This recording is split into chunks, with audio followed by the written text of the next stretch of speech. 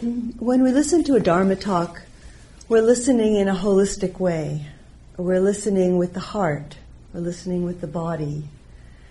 When we're taking notes, we tend to be listening with the mind, because that's what's taking in, catching specific words and making verbal connections with different ideas.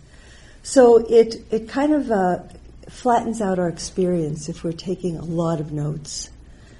If something really, if you like to take notes and it's helpful for you to take notes, and you want to just put down a few words, an idea that you're trying to hold on to because you really connected with it. Sometimes something really resonates, you really connect with it, and then because you're trying to hold on to it, you're not listening anymore. So then writing a few notes can be helpful, but not writing a lot of notes. I really encourage you not to, if that's your habit, to not write a lot of notes. So, does that clarify the question?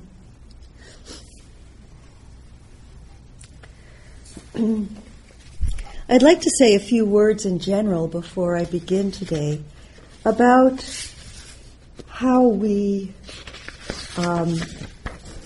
listen and learn and practice on retreat. And especially there are quite a few people who haven't been on retreat before, or who have only been on a few retreats. And in our experience, going through school, most of us who have had this experience of sitting in a room with a lot of people looking all in one direction, and somebody's talking at the front of the room, well, there's going to be a quiz, and you've got to remember it all, and it's pass or fail, and you're comparing yourself to, oh, he got a 95, how come I only got an 85? And it's that kind of comparing mind and kind of learning ideas about things, trying to remember them, and so because that's so ingrained in us, I'd like to just point out that it's a very different kind of learning experience when we're on retreat. So there are people here in this room who have not meditated before, who have courageously plunged into this experience of going on retreat and saying, "Oh, I'm just going to immerse myself in this experience." Bravo! And they're hearing and taking things in a very different way. There are also people on this retreat who have been practicing meditation for 15 years or more, who have done many retreats, and so they're going to be hearing things in a different way. They have, experiences that they can connect with as we talk about different aspects of Dharma. So a kind of an image that came to mind as in contrast to a classroom, an image came to mind more like, imagine that you're at a buffet, okay, and it's like the tables are piled high with all kinds of wholesome and beautiful foods. And magically, what appears on your plate is what you most need, what your body needs to eat. So somebody there has a big salad on their plate with all kinds of leafy vegetables, and you have a lot of protein, and somebody over there is having chocolate pudding. But somehow your body knows what you need, and so it's magically appeared on your plate. And so your innate wisdom is actually kind of hears and responds to what you need to hear, what you're open to hear, what you're ready to hear, and things that maybe you don't connect with are seeds. They're seeds, wholesome seeds that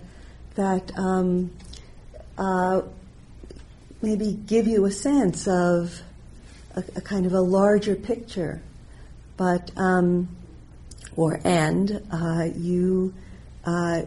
there's something that's really alive for you now that comes up in what you're hearing in the teaching, is coming up in your meditation practices, and so that's what you need to attend to, and so trust that experience, trust that wisdom that you are, and it may not even be an oh yes experience. It may be an oh no experience. Like sometimes things disturb us, which are true, which we really need to hear. Sometimes we feel a little uncomfortable when we hear things that kind of connect with habits of the mind, habits of our behavior that are unskillful, that are creating suffering in our lives. So it's that aliveness, which is where we need to attend. So a sense of, I'd like to encourage a sense of ease to be where you are in your practice. So there's a relaxation that should happen, but a relaxation which is also accompanied by right effort. So right effort is not about striving or comparing or trying to get everything. But right effort is just keep showing up. You keep showing up. You keep being present. You keep paying attention to what's going on in your practice.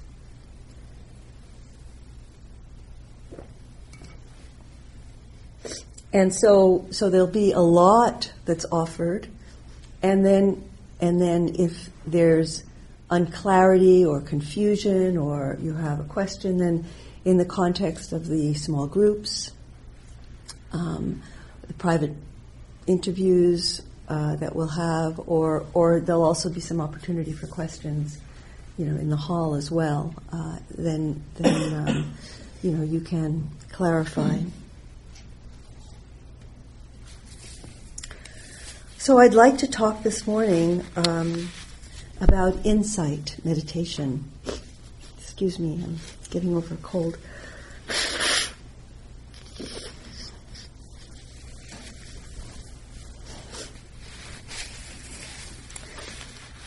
Oh, there's a little note I made for myself in the margin, just about what I was just talking about the process of of working where you are, taking in what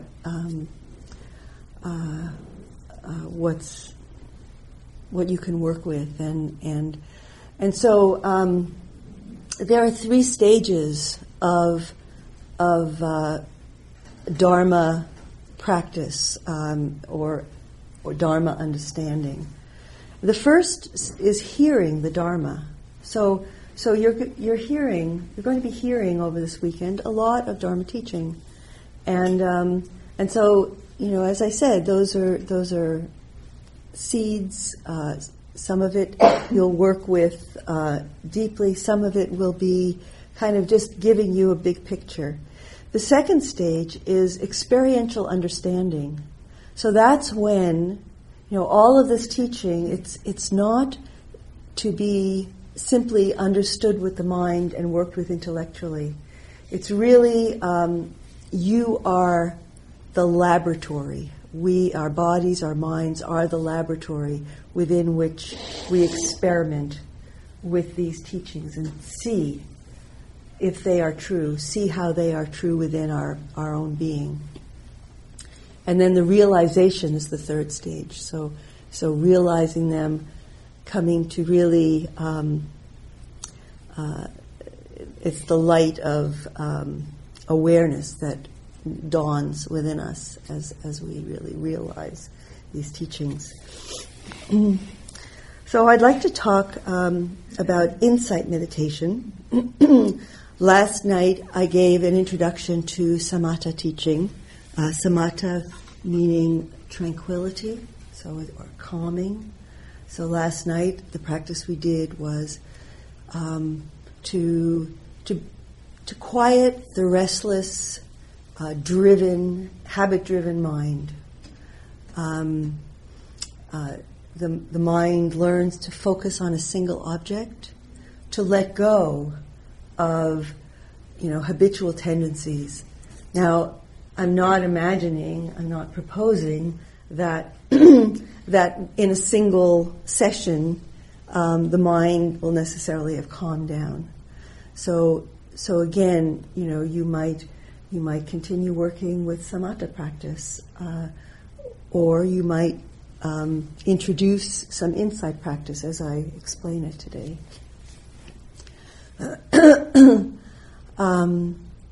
So in samatha practice, there's a single object, and the object that I gave you last night was the breath. So as the mind goes into thinking, into imagining, there's a letting go of this habit of mind. It's actually, it's a practice of renunciation. Renunciation is simply letting go. So we let go of the planning, we let go of the remembering what happened, going back over a conversation that happened, or imagining some future conversation. We just let that go. And we say, no, not now. I'm going to be here with this breath in this moment. And so we keep coming back to this present moment experience, which is the simple experience of a single breath, a single in-breath, a single out-breath. We can also use other single objects. Some people use body sensation, or sound can be used. Those are a couple of other objects that can be used for samatha practice. In vipassana practice, we open the field. Vipassana practice, vipassana is translated as insight, and it actually, when we break the word down, vipassana, the Pali word, it's seeing into. So we're seeing into our experience. Bill mentioned seeing clearly is sometimes a translation, or seeing deeply is another translation. So we're seeing into our experience, and we are maintaining a moment-by-moment concentration to see the nature of experience. So rather than going deeply into a state of absorption in the breath, deep concentration, we're staying with a moment-by-moment attention to our present experience.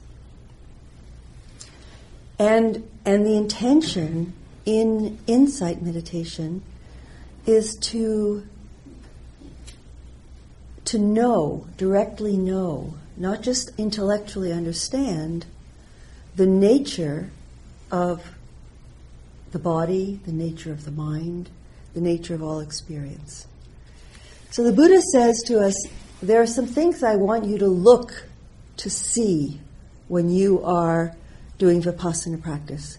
So see if this is so. And he gives us a little direction, but he doesn't want us to take his word for it. He wants us to see it for ourselves. Everything is changing. Everything, every moment. There's not a moment or even a micro moment in which everything or anything remains permanent, unchanging. So the body is changing, The body is, as we bring our attention deep into the body, we can see that there are sensations rising and falling all the time. And so we refine our capacity to attend in insight meditation so that we can see deeply into the changing nature of the body. Now we can see that the body is changing over long periods of time, right? We see a picture of ourselves when we were a baby or a kid or, a teenager and so on, and then we see that we're aging. So what the Buddha says is, if it's always changing, is it really you? I mean, in any sense, we can put a label on it, okay, Daryl at 6 months. Well, okay, but, Daryl at 65, a little different. So, so is that really, there's some continuity there in the DNA, perhaps, in certain patterns, but really, even though there's some continuity, it's not the same. So we can't really say that Daryl at 6 months is the same as Daryl today. And so that's why we question this idea, this insight into the changing nature of everything, of the body, of the mind. This insight into this really questions our perception that there is some kind of self. This is the question that Bill raised last night, that we're going to be examining. This idea, this belief that we have some kind of solid, permanent, unchanging self.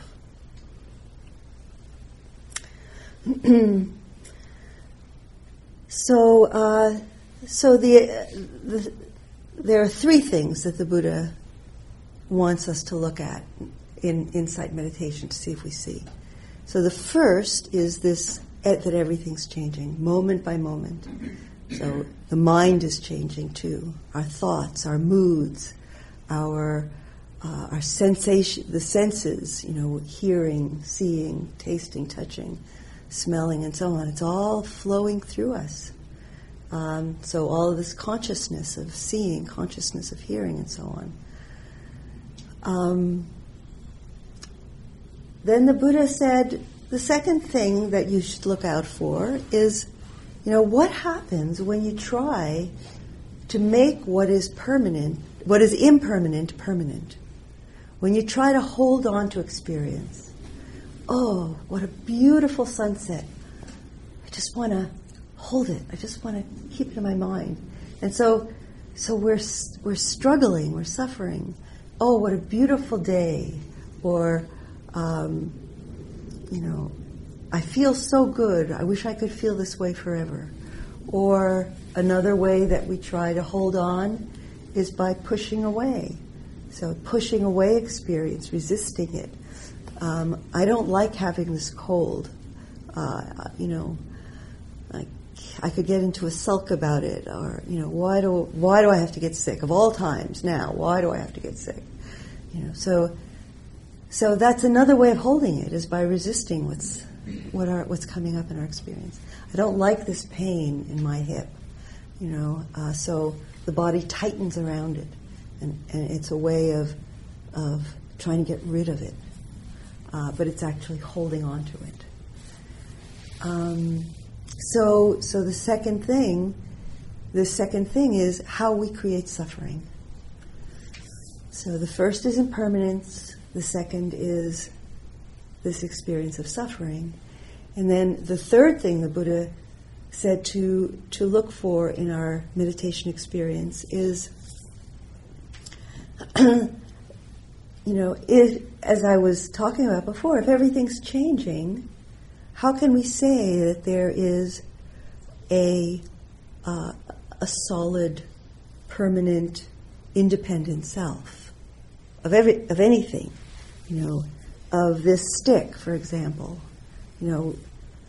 Like that, we think of it as having self-existence, but actually, when we look at it with the eyes of wisdom, we see that in this stick there's sun and rain and earth, and because it was a tree, right?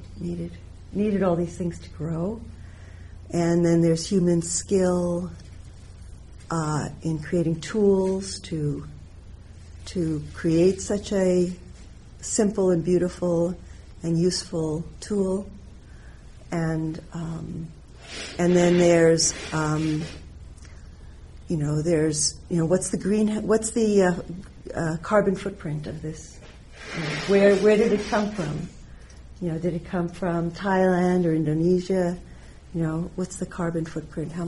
Was the person who made this paid a just wage? What's the social justice index of this stick? Everything, the whole universe, all of time, is in this stick because, without the heavy metals like iron and zinc and gold that were created in the birth of stars, right at the beginning of time, human beings couldn't exist. The earth wouldn't exist as it does. Life wouldn't exist as it does. So when we look at anything, it's interconnected with everything. And so the Buddha said, everything arises from causes and conditions, and there is no separate self. So he invites us to really, in our meditation, in our Dharma reflection, to really look in deeply, to see deeply into our experience. And this is the insight. These are the insights. Excuse me. These are the insights of insight meditation. So, impermanence, everything's changing. Suffering, unsatisfactoriness, unreliability, those are different words that are used for the second. We try to grasp on to what can't be grasped. We try to hold on to it. And third, everything is changing and arising from conditions, and so it has no self-existence. So those are what we are coming to experiential understanding and realizing in our practice. So in insight meditation, the practice itself is that we begin, as we do in samatha practice, with a single object, with just attending to the breath, or just feeling body sensation, or sound. I encourage you, if you're just beginning, to begin with the breath. It's a really wonderful object for meditation. And then in insight meditation, so rather than if something else comes into our awareness, into our field of awareness, in samatha, we would let go and come back to the breath. In insight meditation, we allow the mind to attend to the sound, perhaps, or the physical sensation, and we notice its impermanent nature. We notice its unsatisfactory nature. There are Pali words for these three insights, which I'll give you. The first is anicca, for impermanence. The second is dukkha, for the suffering, unsatisfactoriness. And the third is anatta, for the no self, the selfless aspect. And it's it's helpful to know the Pali words, and they have a depth to them or a richness to them, which you may explore as you continue in your practice. So we may notice as we experience a physical sensation, we may notice that it's dukkha, that it's unpleasant, it's difficult. Instead of contracting around it, we see its impermanent nature. So we just let ourselves experience it without judging it, without resisting it. So the quality of attention in insight practice is called mindfulness, and mindfulness is attending in the present moment without judging, without resisting, without trying to grasp onto it, onto an experience. It's just really knowing without reactivity, knowing without a sense of I like this, I don't like this, I want this, I don't want this. Just simply knowing the experience and letting it move through us, so we see its impermanent nature.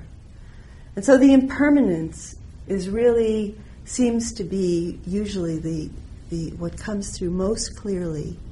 We're seeing the impermanent nature of sound. So the sound arises into awareness when we're meditating. And so, even as the sound continues, there's a changing nature within the sound, the different qualities within the sound. So we can notice the changing nature of the sound, and then we notice that the sound passes away. And then we come back. So we keep coming back to this, what we call our anchor, the breath. Keep coming back. So we're hearing and then come back. Once we see the impermanent nature, we can come back. A thought will arise. We notice the thought arising. We see its impermanent nature. We come back. Now sometimes we get hooked by thoughts. It might happen quite a few times in a sitting. So we get hooked. We get drawn into the thinking. We get drawn into the imagining. We get drawn into the inner dialogues. And then there's a moment of waking up. There's a mindful moment in which we recognize what's going on, that we're hooked.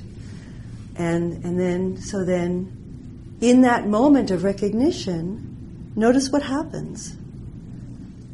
We don't even need to let go, usually, because mindfulness has this quality of release. Mindfulness has this quality of non-attachment, of non-grasping. And so when the mind becomes mindful, release happens. And so then we come back to the anchor, we come back to the breath. So stillness is, in meditation, sitting with stillness is important because most of the time when we're moving our posture, we're chasing pleasant experiences. We're wanting to get rid of unpleasant sensations. So we feel a little stiffness in the knee or in the back, and so we shift. We feel a little sensation on the surface of the skin, and we do that, And when the body doesn't come to stillness, the mind can't come to stillness. And the body is, always involved in trying to get rid of unpleasant and try to hold on to pleasant experiences. So when there's a mild, just a slight discomfort or irritation in the body, and mindfulness is present, you can notice it. You can just be aware of it, and it will be there. It will. You can bring attention to it. See its impermanent nature. See how it moves around, it changes. Come back to the breath. If there's an intensity of discomfort and you feel that, you're really unable to hold a posture without, a lot of struggle, then you could very quietly and mindfully shift, and maybe that might happen once during a sitting. But if it's happening, many times during a sitting, then there's a restlessness of the mind which is taking over. So I say this as a guideline. Okay, so it's not to judge or to, in any way,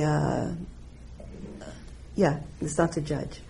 So it's a working instruction for your practice so if you do, if you're not mindful in a moment and you do, scratch an itch or whatever, don't berate yourself about it. It's just carry on. Then you're caught in the past, and you're not being in the present. So I'd like us to do a practice. Before we do that, does anybody have any question about insight meditation practice?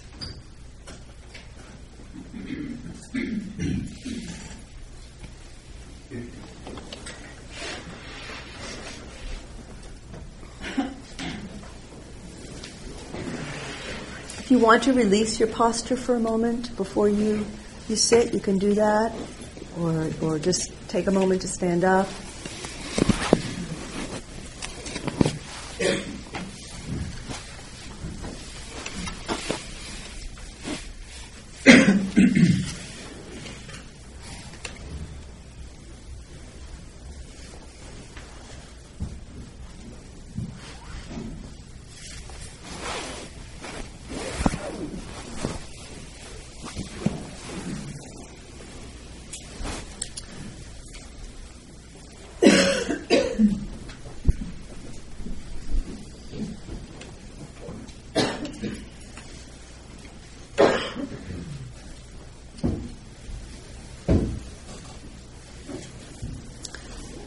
So, taking your seat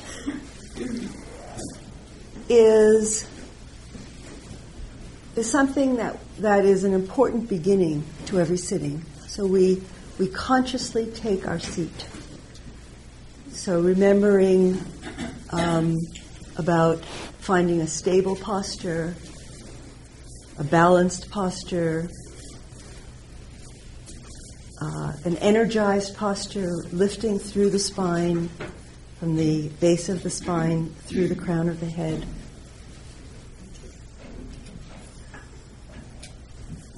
Relaxing in the body, just allowing the body to be open, relaxed.